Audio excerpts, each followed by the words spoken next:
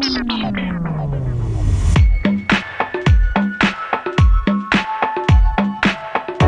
to Theory of Creativity, where we discuss the tools, techniques and ideas for growing arts, culture and creativity in our world. My name is Tandy Palmer-Williams and I'm founder and managing director of a research agency called Pattern Makers. In this series, I join with colleagues from theatre, dance, music, visual arts, literature and heritage to speak with experts in research, business, economics, technology and policy. We talk about the challenges facing arts and cultural organisations today, like engaging audiences, securing funding, and creating positive impacts through our work. I want to help grow your organisation bigger, better and stronger so that collectively we can do even more good in the world.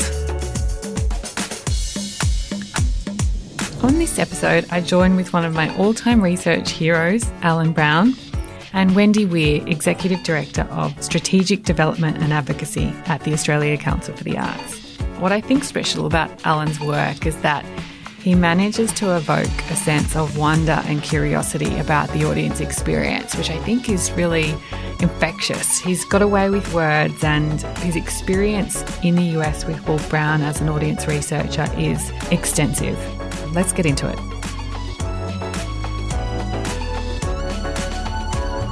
Thanks for joining us on the podcast, Wendy. Thank you for having me. Now, I understand you were previously CEO at West Australian Music, business advisor with the Creative Industries Innovation Centre, and artistic director and chief executive of Sydney Writers Festival. I also know that you have a PhD in literature. All of that is true. In my second life, I think I would like a PhD in literature. So what kind of attracted you to your role at the Australia Council? And for those who don't know, what does it involve? So to answer the second question first, I was asked to... My role involves a number of things, and I affectionately refer to it in the very technical way of the non-grantee bit.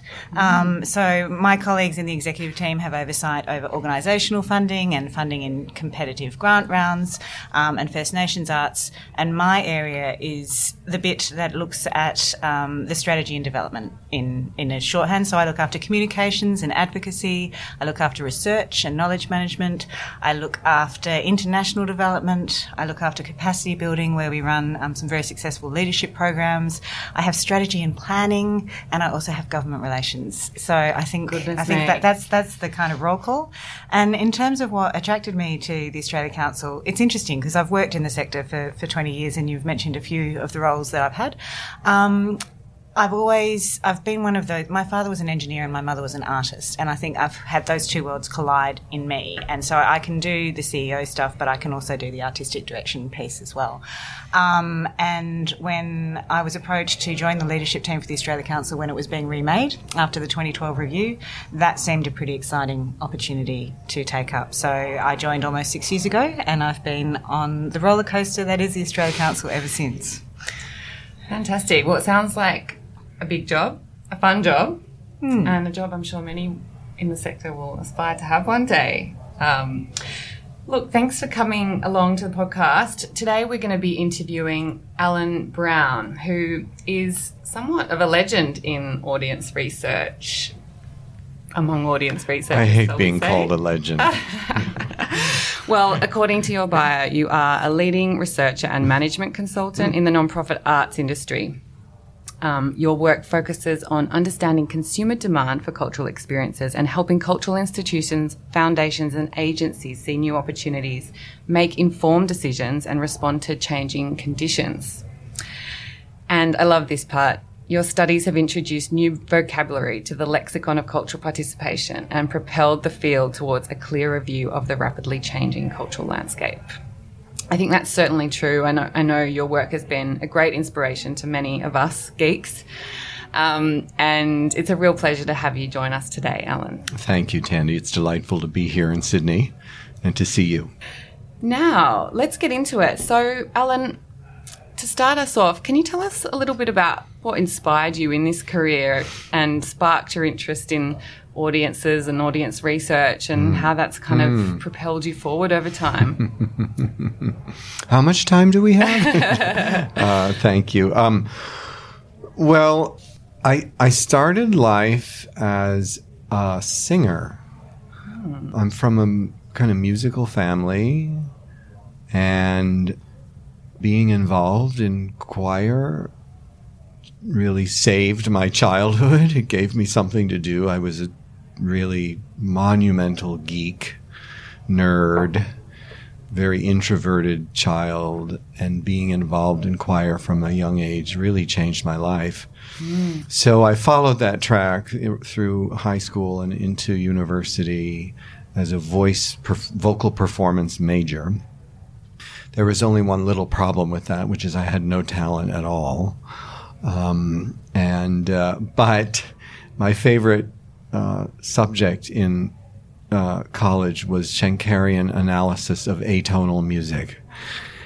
And, where you paste up musical scores on the wall and you sort of draw circles around sections and you sort of analyze music in a visual space. And there was something about that just fascinated me, and really all of music theory. So I graduated. So my college training prepared me for a career in food service, which is actually true.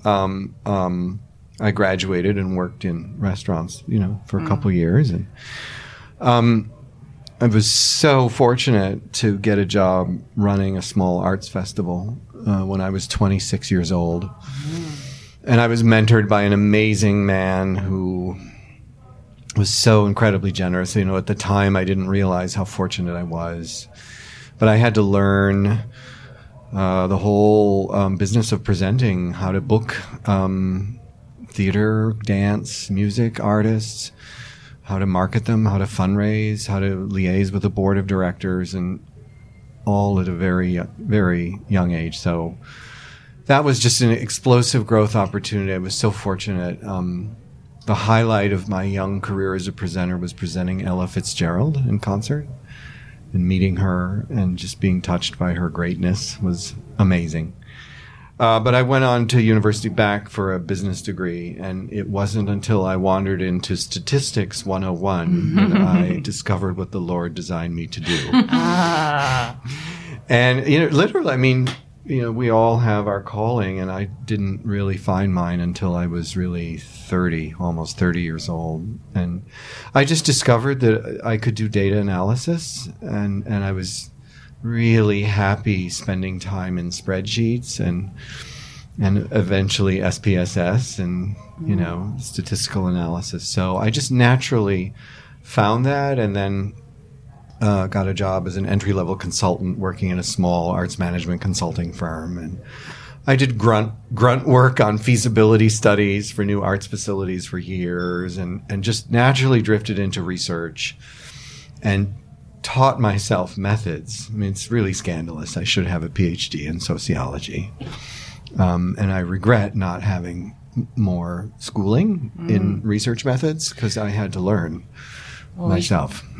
I think it's never too late. That's right, exactly. But maybe an honorary qualification is more up your alley at this stage. Yeah, so I gradually drifted into research, learned methods, learned from scholarly researchers through collaborating, and at the time there were not, arts research really wasn't a thing, in 1990.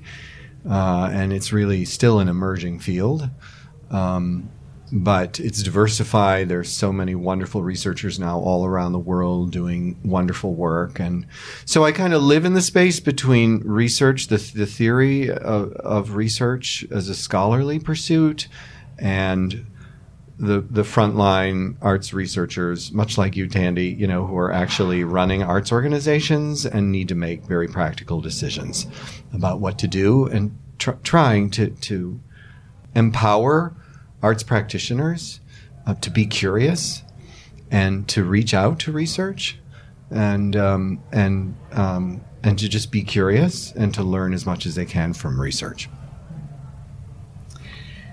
Now, your practice over the years has involved a lot of, I guess, what we call in the sector quant or quantitative analysis and surveying, I know, is one of your key tools. Can you tell us a little bit about some of the techniques, I guess, that are really common in your work and exactly what goes on in kind of executing that? Yeah. Well, there's so many different areas of research in our little niche sector. You know, there's obviously studying audiences, and even within that, there's whole different veins of work. But there's also studying communities, and in the realm of quantitative analysis, really designing surveys for the general public to share their patterns, their interests, their participation patterns, their own creative interests, and developing a body of work around sort of profiling the general public in terms of their arts interests has been an area of work of mine for a number of years. Not so much anymore. I mean, we have the big national studies of arts participation, but you know that just scratches the surface of what people really do. But then in the area of applied research, and applied research just means that research that's done with a specific practice in mind, to really kind of address the practice of a specific organization or the field. We've really developed lots of tools over the years of surveying patrons about their experiences as audience members.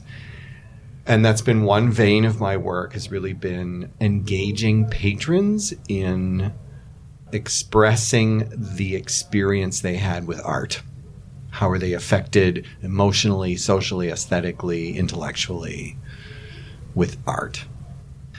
But also that's of interest to some arts organizations, maybe not so many others, but there are other applied research methods for audience members. So, for example, profiling audience members in terms of how they like to prepare and how they like to make meaning from the work afterwards.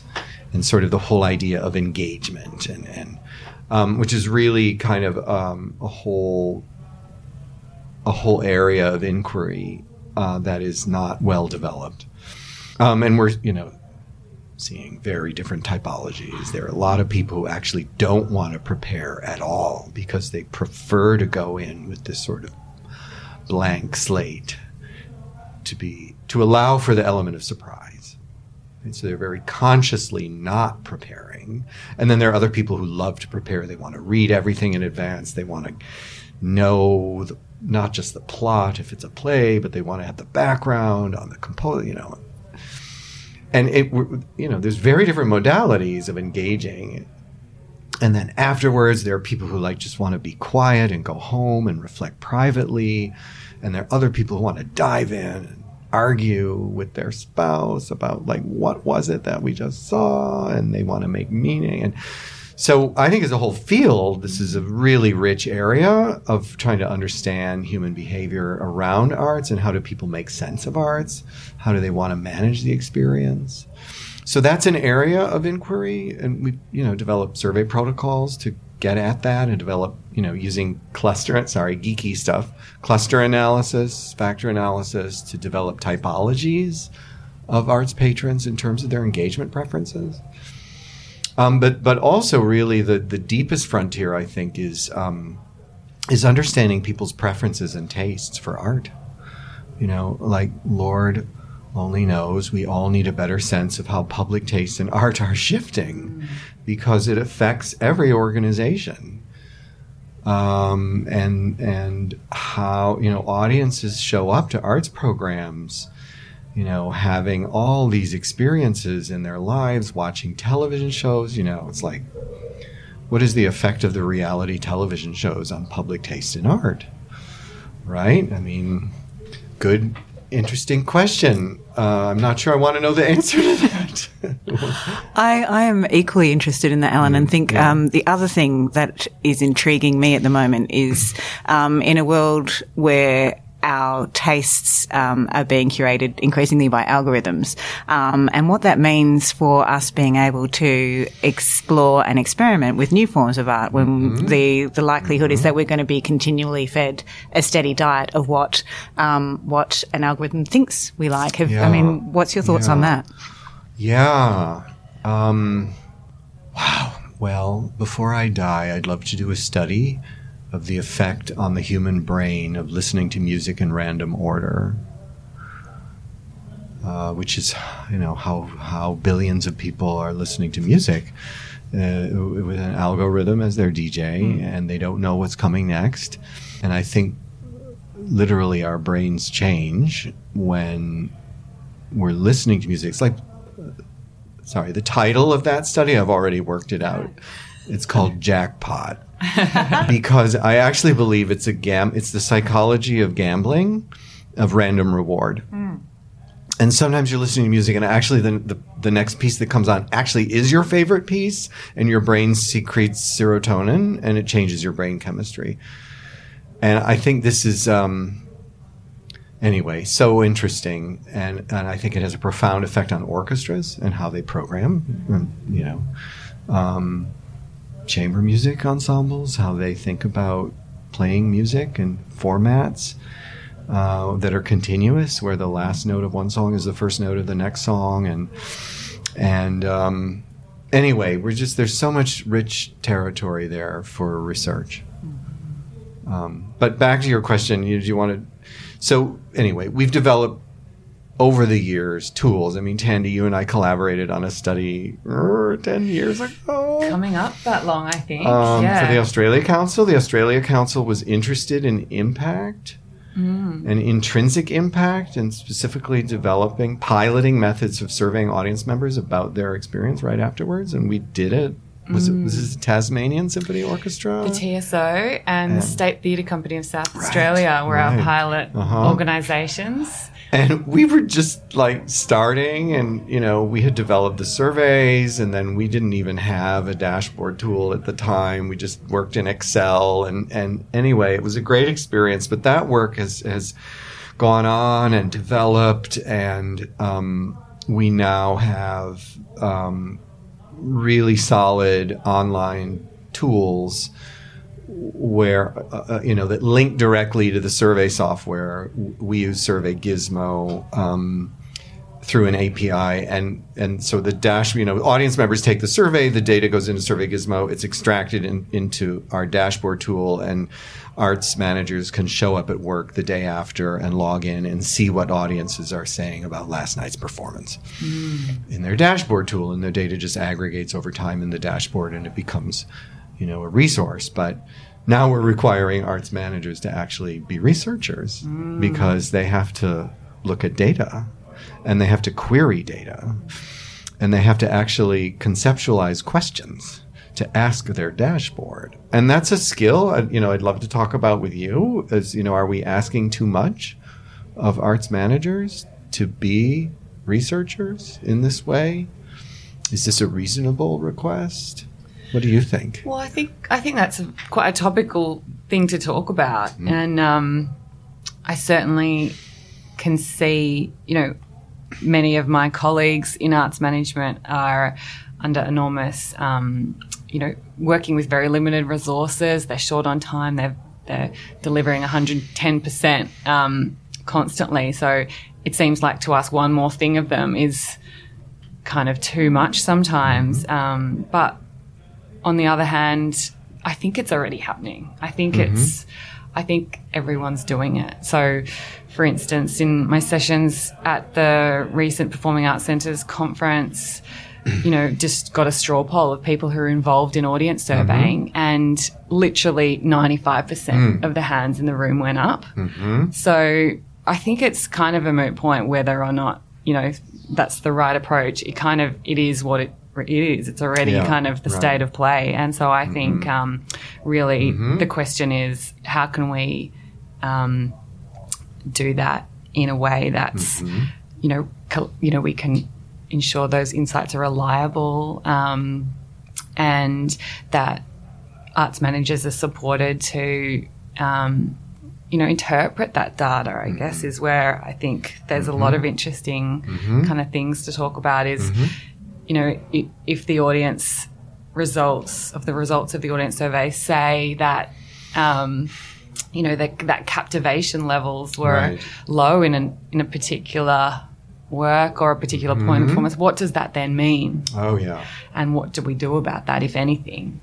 It's quite fascinating. I have a favorite example of that. I was working with a presenter in the U.S. and one of the programs that they surveyed was a contemporary dance company. I won't name the company. And it was a real chore for the audience based on the survey. We ask one of our questions on the surveys is just about emotional resonance, and then we ask people what emotions were you feeling as you left the hall. Please answer in one word. You have up to 6 opportunities to, because we were fueling a word cloud. And this organization, looked at their word cloud for this artist, and, the biggest word in the word cloud was disappointed and angry and confused.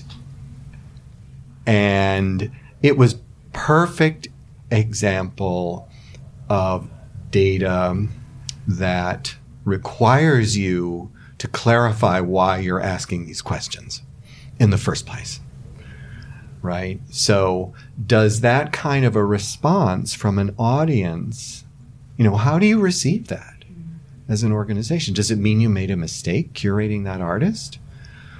I don't think necessarily it does, but it certainly suggests that you might have done more to prepare your audience. I think there are takeaways from that. Some organizations, how long can you disappoint an audience before they stop coming? And just what is the tolerance for that? So it was a great example of research, of impact research, having negative findings and causing some real soul searching. Wendy, I'd love to ask you in a moment. I guess this kind of raises some interesting questions about, how we understand audience experience. When is it appropriate to kind of reflect on that from a funding perspective? To what extent should artists and arts organisations care about audience experiences and feedback like that? I think it's something which is growing in awareness. I remember it was probably about 3 years ago, in mid-2015, when I was sitting down at it was a board gathering of the Australia Council, and we'd invited John Daly, who many of you will know, from the Grattan Institute, and a well-known provocateur and a very, very smart researcher. And we were talking about things along these lines, and he said, well, Wendy, are you the Australia Council for the Arts, or are you the Australia Council for the Artists? And those are two quite different things. And that's one of those, and it was probably for John, being, the man with the brain of his size, it was a throwaway line. But for me, it kind of got into my ear and it wormed its way into my brain. And I thought that's actually a fundamental question. And for this moment in time, it's a particularly relevant one as we think about what it means to be an arts council. And when paradigms are shifting in so many ways, whether it's about making art, whether it's distributing art, and also about receiving art, what does that mean for the Arts Council of the future? So I've thought a lot about that since then, and it's certainly made us think about the ways that we should be investing in artists and in art. And also that comment came probably about 6 months before we got the findings from a significant survey that we'd done of stakeholders. So we've got rich data from the public, so we know how the public are experiencing arts. Then we got significant amounts of data coming through from our primary beneficiary, if we were the Australia Council for the Artists, so from the artists themselves. And then also a lot of sort of data coming in from other stakeholders like government and so on. And what was really interesting was the disparity between what the public was looking for in terms of arts investment and what the artists were looking for in terms of arts investment. And it was so radically different. And I thought that's a chasm which needs to be bridged, because you can't continue to operate. Artists will, highlight things things like experimentation and risk and all those kinds of things as the critical piece, where audiences will often, they'll look for the transformative, transcendent kind of moments, which may or may not be associated with those things about experimentation and risk. And I think as a funder, it's a very interesting situation where you are putting public investment for a public good, which is arts and creativity, and then the public's response to that has to be a part of the conversation. So I think in days when you're expecting public investment in your art creation, you actually do need to think about the audience, and failure to do so will lead to a lack of relevance and potential demise. Right. But isn't there also a danger that audience feedback data could be misused by funders? Definitely. And I think that idea that the data, the immediate response from a work or so on, and using that as the determination about whether or not an arts organisation should receive, ongoing funding or even indeed funding for the next project grant would be very dangerous indeed. I mean, it really cuts to the core question of what is the role of audience feedback in an artistically driven organization? And I think really organizations need to do their own soul searching on that, because I think the answer is very different in different organizations. And I've worked with both. At the extremes, I've worked with theater companies, very illustrious companies, where the artistic director was so hungry for the data and just ate it up, and it was an input, one of many inputs to her decision making. It was an amazing experience. And then I've also worked with other organizations where they just say, we really just don't need to know this. For them, it's like static. It's just noise, because it's not going to affect their artistic process. And it's been really hard as a researcher to accept that as legitimate. But I honestly think it is. Don't ask questions you don't want the answers to. And I think it's also very dangerous for funders to require people to ask questions that they don't want the answers to. As you're talking, I'm kind of thinking about how it may come down to individual preference, whether to engage with the process like audience, experience surveying, or not, and when that might be appropriate. And I'm kind of curious about what conditions you think there are, or are there particular features of certain environments where you think it works well, and how do you create a kind of a safe space for reflection where it is empowering and inspiring and provocative and challenging, but it's kind of safe? Well, impact research particularly, I think there's I think of impact research actually as audience engagement. So coaching people, allowing people to express their reaction to a work of art is actually an investment in them as an audience member, and can dramatically enhance the value they take away from a work of art. It's all about the questions. What questions are you asking? We never ask people, did you like it or hate? It's like, no, we're asking, how did it affect you? And I think we as a sector can do a lot more to teach and nurture audience members to have a critical reaction. And how to do that, how to express yourself, because the danger is that actually a lot of audience members just don't unpack their experiences that much. We're asking them all these questions that, that make distinctions, subtle distinctions between social impact and cognitive impact and emotional impact. And they just don't they just know they liked it or not. They have a gut sense of how they felt about it, and they don't necessarily even want to unpack it. So there's a danger of overreaching, I think, in research, and we always have to check ourselves, I think, on that. But on the other hand, many organizations do these talkbacks. That's research, that's engagement. And if we can just create better methods for facilitating these conversations, there's little difference between that and filling out a survey. I see it as the same activity. I kind of, what I'm reminded about is actually what was in your bio, and that is that your work has given a new vocabulary to talk about audience experience. And can you talk a little bit about some of the dimensions of audience experience? Yeah. Well, the most provocative concept, we've developed theoretical constructs for impact. I won't go into it, but I think the gateway is captivation. And there's a wonderful psychologist named Mihaly Csikszentmihalyi. He's a guru who wrote a number of books about flow.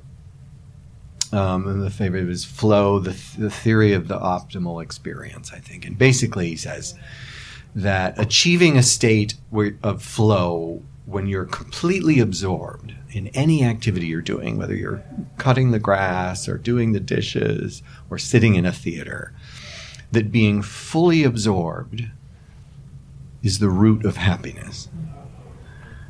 And he's really developed a whole scholarly body of thought around that. And I think when we apply that to the arts, it makes so much sense in terms of creating the circumstances where audience members can get fully absorbed. And there's so much arts groups can do.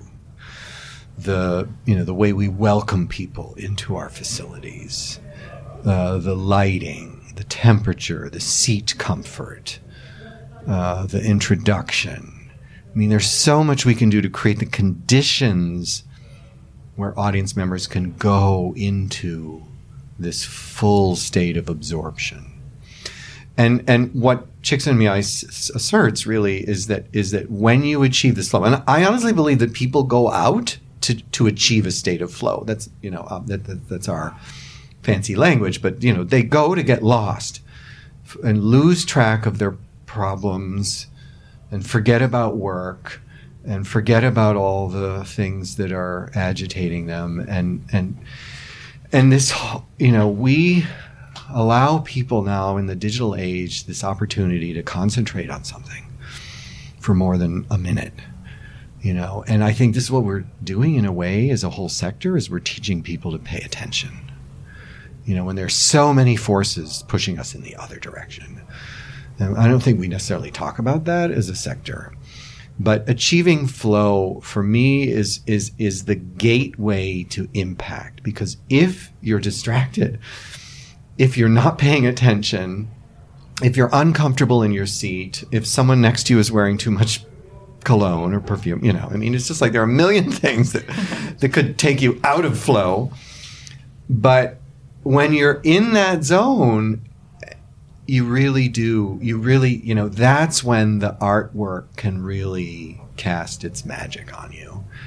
And you lose track of time and you get fully absorbed. And then you're experiencing this work of art with hundreds or thousands of other people, and everyone's laughing together or holding their breath together, and you have this collective response, and it's amazing what the impact. But achieving a state of flow is the gateway to impact.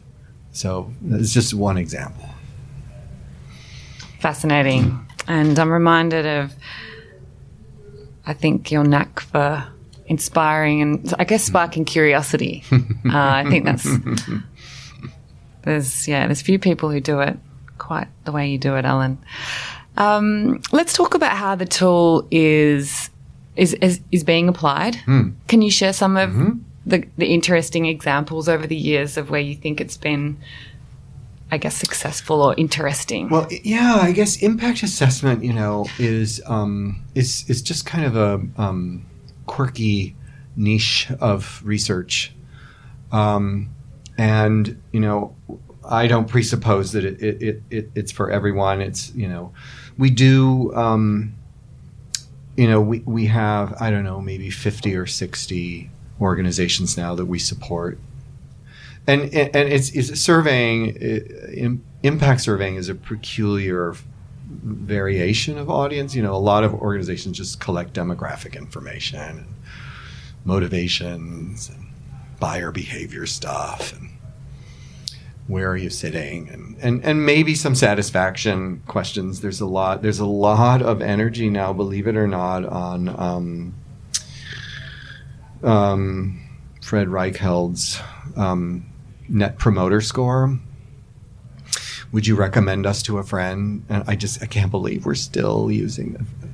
I'll get in trouble for saying this, but really, we're still using that as an indicator. But there's a lot of energy around that now, so I try to be open-minded about that. But we're surveying for, American Ballet Theater, their Lincoln Center audiences. And, they have a star dancer named Misty Copeland. And so it's so fascinating to see the audience, in the survey results say that they came to see her. And then, they're not even surveying about impact, though, really. But organizations like the Chicago Symphony, they mostly survey like their new work. Most organizations really don't need to survey everything. But it's the stuff around the periphery, the experimental stuff, the new stuff, when they're developing new programs where it's really helpful to get audience feedback. And that's kind of where a lot of the activity is. And particularly, we're doing a lot of survey work with children's theater, and we're experimenting with how to survey kids, which is tricky and has all sorts of ethical issues around it also. But we generally, we've been doing this with the New Victory Theater in New York City, is we actually hold the kids in the hall. There's a talkback right after the show, every performance. And the kids are handed the surveys during the talkback, and they actually take the surveys during the talkback, and then they hold them until they're done with the surveys, and then they let them go. So it's a little hostage taking, but if you really want to collect data from kids, you can't make it optional. Yeah. So anyway, there's a wide range of stuff, and not all impact needs to be quantitative. I think it's so deeply qualitative to start with. I would encourage arts groups to maybe, if they don't want to survey, is to just recruit a panel of audience members, maybe 20 or 30 audience members, who just meet with you after some performances and give you feedback. That's technically called a panel study, where you pre-recruit a panel and then you meet with them repeatedly. And I'm seeing this actually in the theater field, where some theaters are doing this. They don't call it a panel study. They're actually, it's part of their patron engagement, where they recruit a group of audience members who just want to learn about the theater, and they bring them there and they explain their process, and they get to become sort of experts about the theater. But for me, that's just a step away from a panel study. And I think a lot of arts groups would benefit from having these little panels of audience members who give feedback. Imagine just from a marketing, like being able to test your brochure copy, or test, which photograph to put on the cover of your brochure, or, how handy it would be to have this little panel that you could convene quickly, either online or in person, and ask questions. What are some of the things that an organization might want to consider if they were going to do something like that to make it meaningful and robust, I guess? Well, it's all about who you're talking to, and if it's truly a random cross-section, you'd need to randomly recruit people. And then I think there are in any group people who talk too much or are not going to be helpful or disruptive, and you can replace people, sort of hone the group. But you always have to push back against bias. In that, what we technically, my favorite term, acquiescent response bias, is people tell you what they think you want to hear. And we just always have to push against that and invite people to criticize us and let them know how helpful it is when they do. hard to do when you're close to the work. Yeah, right? and when the CEO is sitting right behind the table. Fascinating. But you know what? Arts audiences are fearless. Like, I can't tell you how many times, I do that and people just rant right in front of staff members. So I think with with the right setup, you can get good data. I think that it's a really important proposition because in Australia particularly, we've suffered a significant reduction in the amount of arts criticism.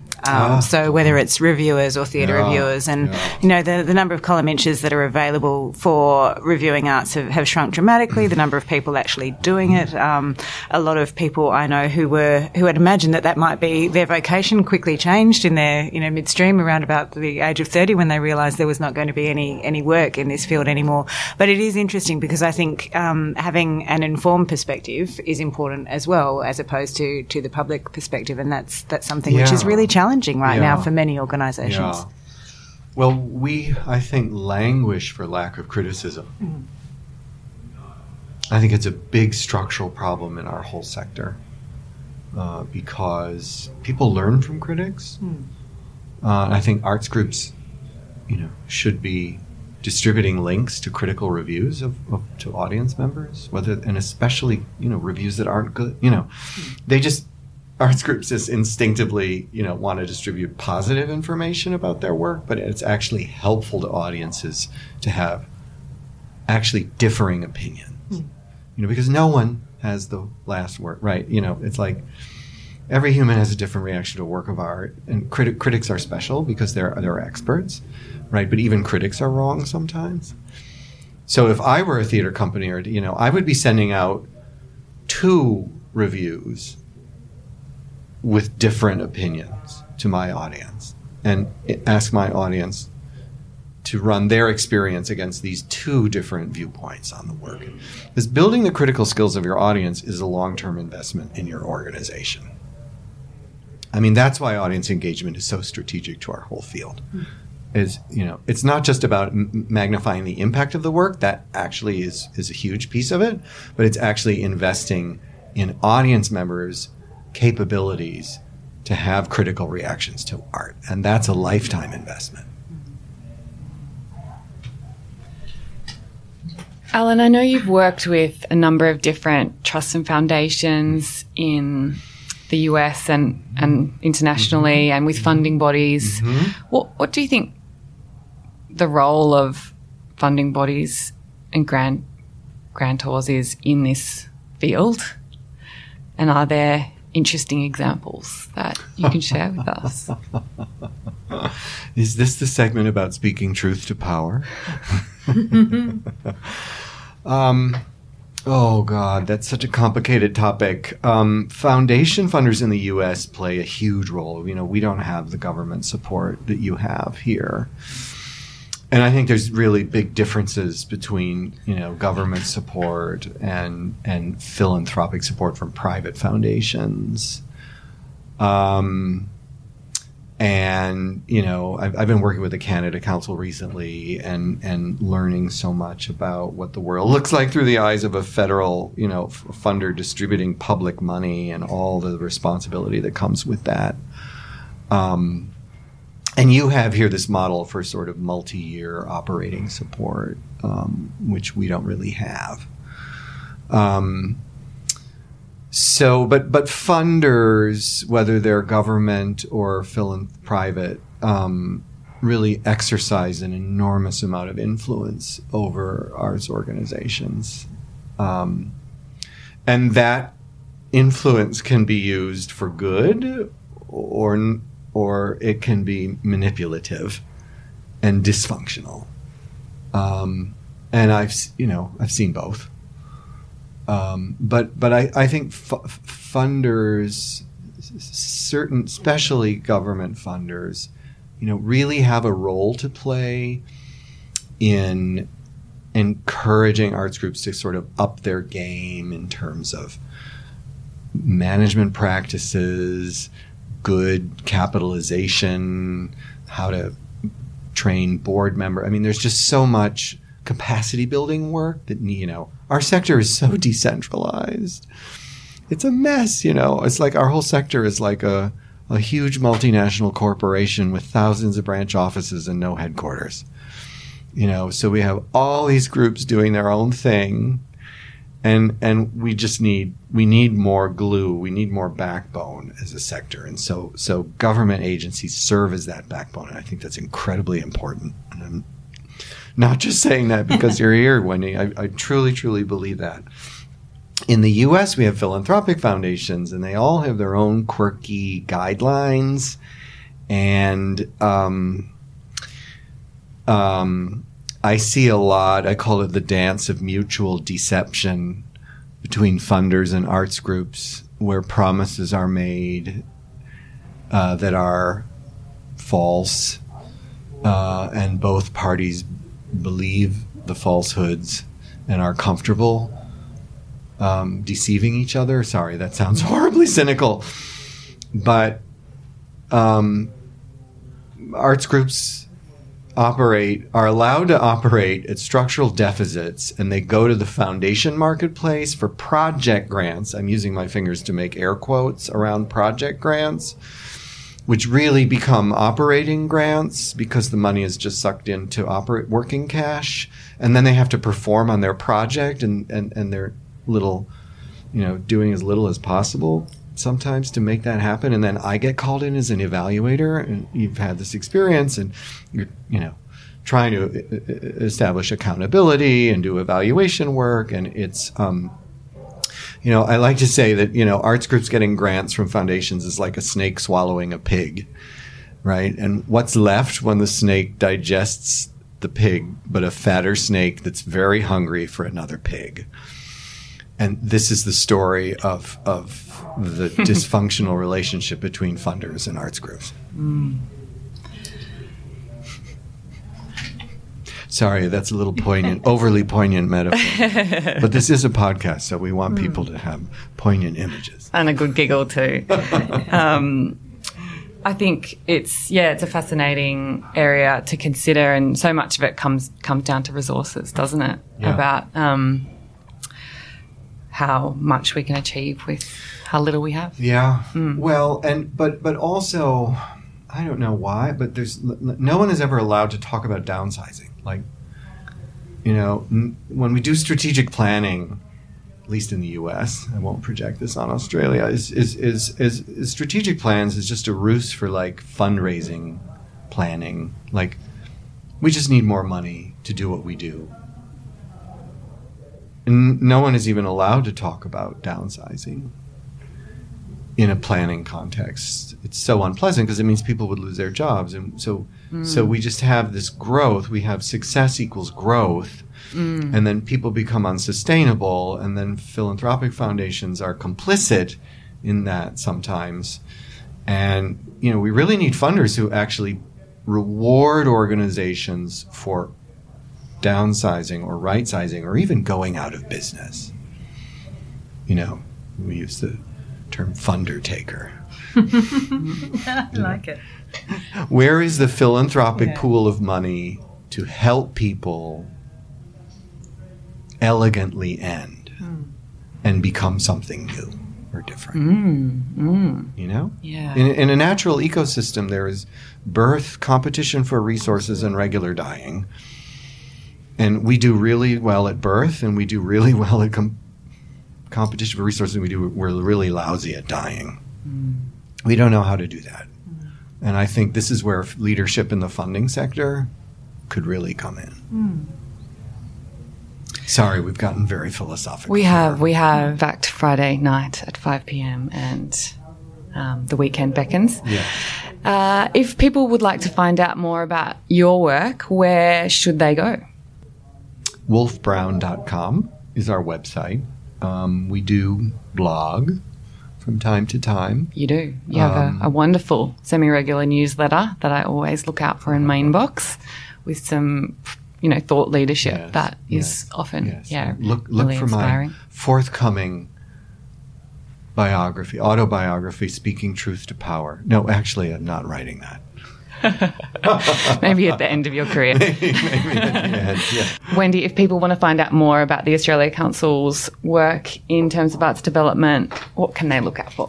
They can go to our website, australiacouncil.gov.au, and they should check out our research portal, Arts Nation, which has recently been revamped, if anyone hasn't been there, and it's got a whole lot of amazing work in there, and you can search well on it. So, fantastic. Yeah, I think the Australia Council has probably the best quality research out there on the arts in terms of both audience participation, artistic careers and arts practice, and some really landmark research on First Nations programming and audience development, which I think every Australian arts worker should really read and immerse themselves with. And I'm really excited that this year is the data collection year for the National Arts Participation Survey, and we shall have up-to-date, accurate picture of arts attendance and attitudes in the next 12 months, 6 months or so? Look for it in July 2020. July 2020. Excellent. Well, hopefully we'll have an up-to-date picture on many of these trends and more when that comes out. I'm really looking forward to it. That's all we have time for. Thank you so much to you both for joining us today. Thank you, Tandy. We'll see you next time. So, a few key takeaways from me for that conversation. Audience feedback can be fuel for artistic reflection, and that we ignore it at our peril. Not everything has to get 5 stars, but it's important to set an intention or expectation for what a work will achieve and measure and reflect against that. If you heard something that you want to know a little bit more about, you can visit the show notes. These are a set of resources that my team compile on every episode, including the guest bios, key points covered, and useful links to resources mentioned in the conversation. You can access these at our website, www.thepatternmakers.com.au/theory of creativity, one word. We also publish the full transcript, which you're very welcome to reshare any way you like. Theory of Creativity is published through a Creative Commons Attribution Share Alike license, which means you can freely share any part of it as long as you attribute the source and that you're also sharing it for free use. Now, if you've made it to this point, then I have a favour to ask. Will you take 30 seconds to rate and review Theory of Creativity? And if you hit subscribe, you'll be helping more people hear these ideas, techniques and tools so that collectively we can do even more good in the world. Sound like a plan? This project has been assisted by the Australian Government through the Australia Council, its arts funding and advisory body. It has been produced in collaboration with arts leaders around Australia. You know who you are. Thank you so much for your support. If you're curious about our origin story, you can head to our website, www.thepatternmakers.com.au, and navigate to the blog where we talk about the behind the scenes of making this feast. We'd like to acknowledge the traditional owners upon whose lands this podcast is made, the Gadigal people of the Eora Nation. And we want to acknowledge First Nations people everywhere.